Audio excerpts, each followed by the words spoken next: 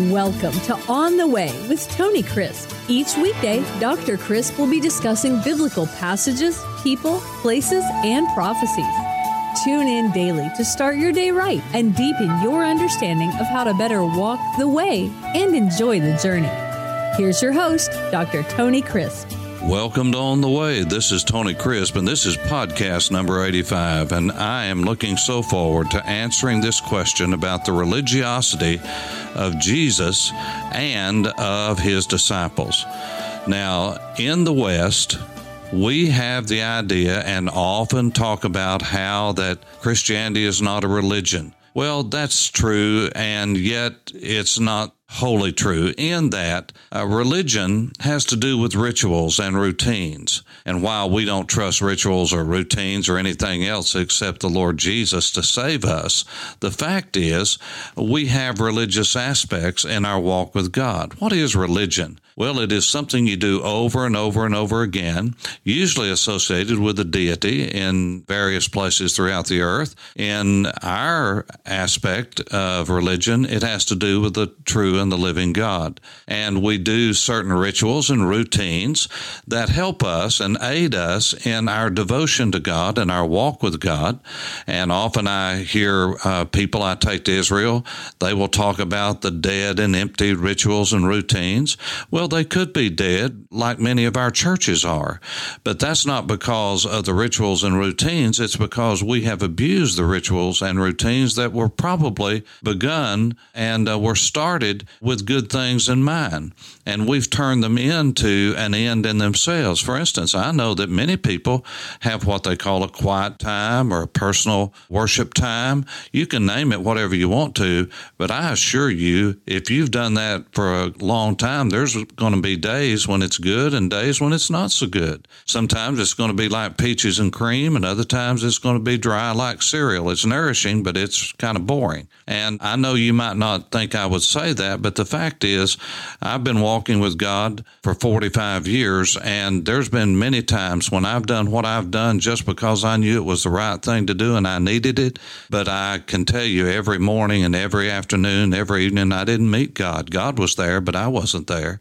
I was going through the rituals and the routines. What I'm saying is sometimes we go to church and it's just a ritual or a routine. We do it out of habit. We do it, and all of those things are good. We don't need to throw out the baby with the bathwater, but we don't need to throw out all rituals and routines either. And if we're going to be followers of Jesus, Jesus did many rituals and routines that would be called religious in every sense of the word. We know that Peter was a religious man. We know that the sons of Zebedee were religious people. And often I'm asked, well, how do you know that? Why would you say that? Because we're so into saying Christianity is not a religion, it's a relationship. Well, sometimes that's a cop-out because we're lazy and we just think that we can walk with God by just feeling it. That's not the case. We have to discipline ourselves. We have to buffet our bodies. We have to bring the flesh under control, and sometimes that means we have to deny ourselves and deny our flesh. We need to fast. We need to read whether we feel like it or not. We need to do it because it's the right thing to do and there's ritual involved in it. Jesus did all kinds of things that were religious, and sometimes he did things that were just traditional, had nothing to do with Torah, had nothing to do with the Tanakh, and never mentioned in the Torah and the Tanakh. He did many things, even feasts that were not Levitical. We know he observed the Feast of Dedication, or what we would call Hanukkah. And we know that because of the Gospel of John. But that's not a Levitical feast. That's not one of the 7 feasts. That came along in the intertestamental period. And so we know that he observed that. That's one way we know he was religious and did things that were out of tradition. He went into the synagogue in Luke chapter 4. The Bible says he came to Nazareth. This was after he'd been tempted in the desert, in the wilderness for 40 days. And it says he returned to Galilee in the power of the Spirit. And he went into their synagogues and he came to Nazareth, which was his own hometown where he'd been brought up. And in verse 16 it says, and as was his custom, he went into the synagogue on Shabbat and stood up to read, and he was handed the book of the prophet Isaiah. And when he had opened the book, he found the place where it was written, and he began to quote out of the prophet Isaiah. Now, all you have to do, remember the Bible is a Jewish book. It's written by Jews, to Jews, primarily for Jews. And so every Jew knew what would happen. The synagogue was not Levitical. It came about after the destruction of the first temple. And the Jews began to assemble themselves together while they were in exile and in captivity. And while they were in exile and captivity, those assembly places, they began to be called houses of assembly, or Beit Knesset. And when Alexander brought his language as he swept across the world at that time and conquered the known world, he took Koine Greek with him, and the word Beit Knesset became soon agogos, or synagogue. And so the synagogue came about as first of all, just a house of assembly, houses of assembly for the Jews to get together and to keep everything going and to keep their traditions going and to sometimes read Torah. And it became a place where indeed Torah was taught, so that during the days of Jesus, when they had the weekly readings of the law and the prophets and the writings, they would read a Torah portion, and then it would be explained through the prophets and the writings. And it just so happened in the providence of God, not by accident, that when Jesus went in, he was handed the place to read.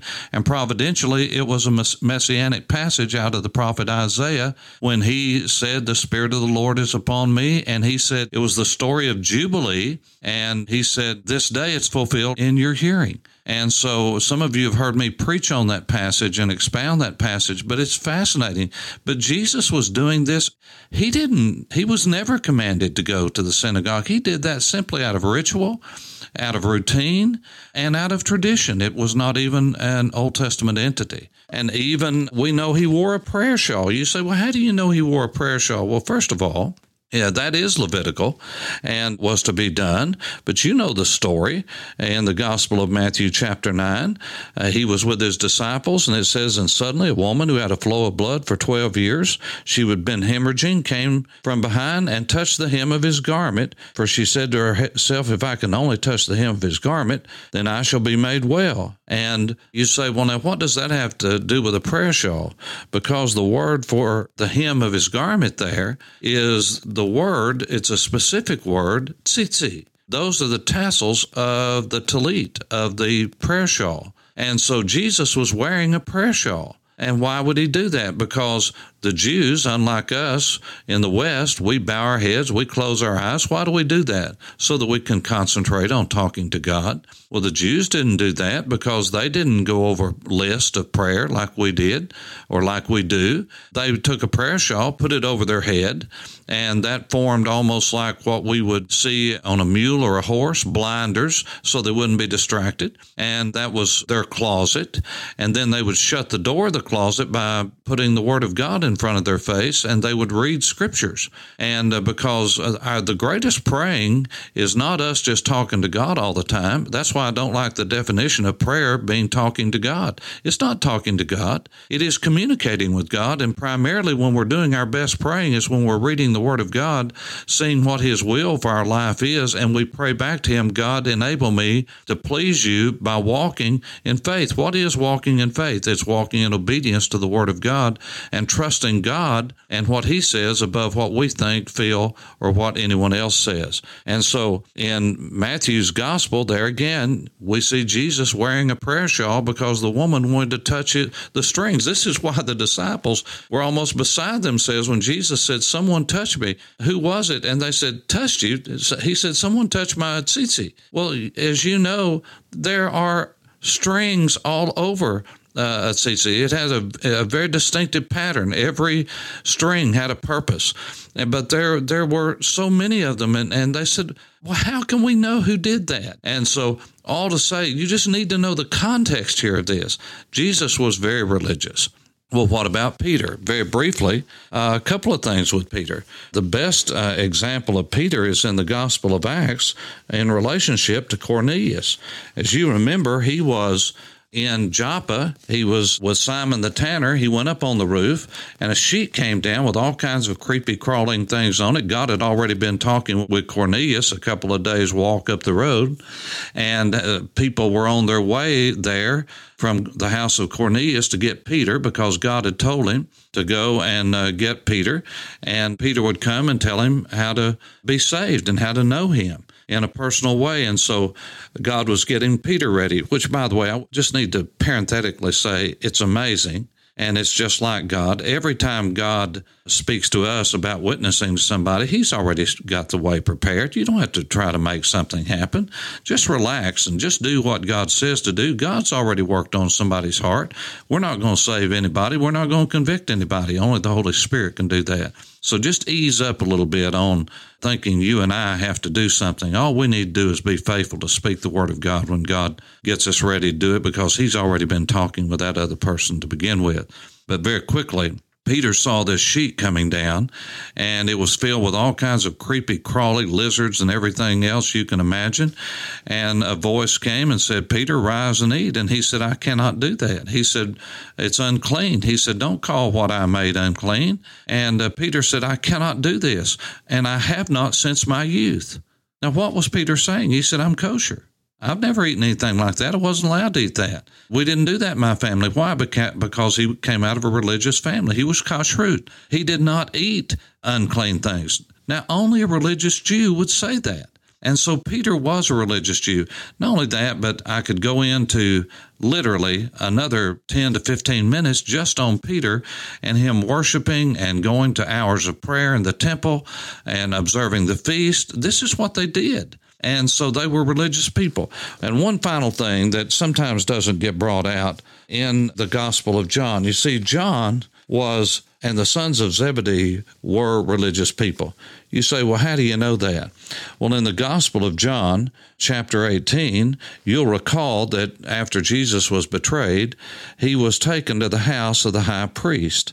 And so it says, I'll just start reading in John 18 in verse 12. "Then the detachment of troops and the captain, the officers of the Jews, arrested Jesus and bound him, and they led him away to Annas first, for he was the father-in-law to Caiaphas, who was the high priest that year. Now it was Caiaphas who advised the Jews that it was expedient that one man should die for the people."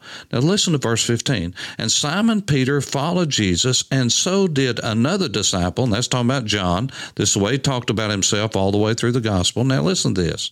"Now that disciple was known to the high priest." In other words, the high priest who knew who John was.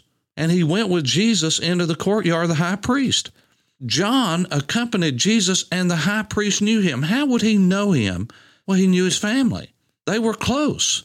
They knew one another. And you say, well, how do you know he was close? But it said Peter stood at the gate, and this is verse 16. It's amazing. "But Peter stood outside the courtyard at the gate. Then the other disciple," that's John, "who was known to the high priest," it said it again, "went out and spoke to her who kept the door, and he brought Peter in." Not only was he known by the high priest and could come and go as he wanted to, but he had such influence that even the gatekeeper knew who John was. That means he was around the high priest a whole lot. This is John, James's brother, the son of Zebedee.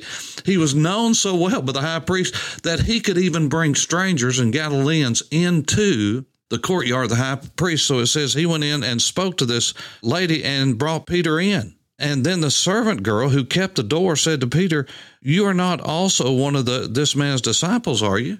In other words, she knew that John was, and it was okay. It's an amazing passage of Scripture. Well, you say, well, what does that have to do with Jesus and Peter being religious? This doesn't say anything about John being religious. Yes, it does. And the reason it does is because the high priest wouldn't even let you around him unless you were religious, unless you had a lot of money. There's no telling what the sons of Zebedee had given from their father and the business that they had inherited and taken over in the fishing village of Bethsaida. You see, these were real people with real lives. And so I just hope this helps you to understand that you and I sometimes cop out and say, well, I'm in a relationship with God and that's all that matters. Well, a relationship takes maintenance, not on His part, but on our part. And so let's develop routines that will promote godliness in our lives. I hope this helps you, and I hope this answers the questions for those of you who have written in and talked with me over the years about whether Jesus and His disciples were religious. Some of them weren't, but the ones who were in the leadership were. And certainly Jesus was. May this be a blessing to you. On the Way, I'm Tony Crisp. Thanks for listening to On the Way with Tony Crisp. Tune in every weekday for information on biblical passages, people, places, and prophecies. Fridays are for your questions. Email your questions to questions@tonycrisp.org, then just listen for your question to be answered on Friday's podcast. That's questions@tonycrisp.org. Thanks for listening and have a blessed day on the way.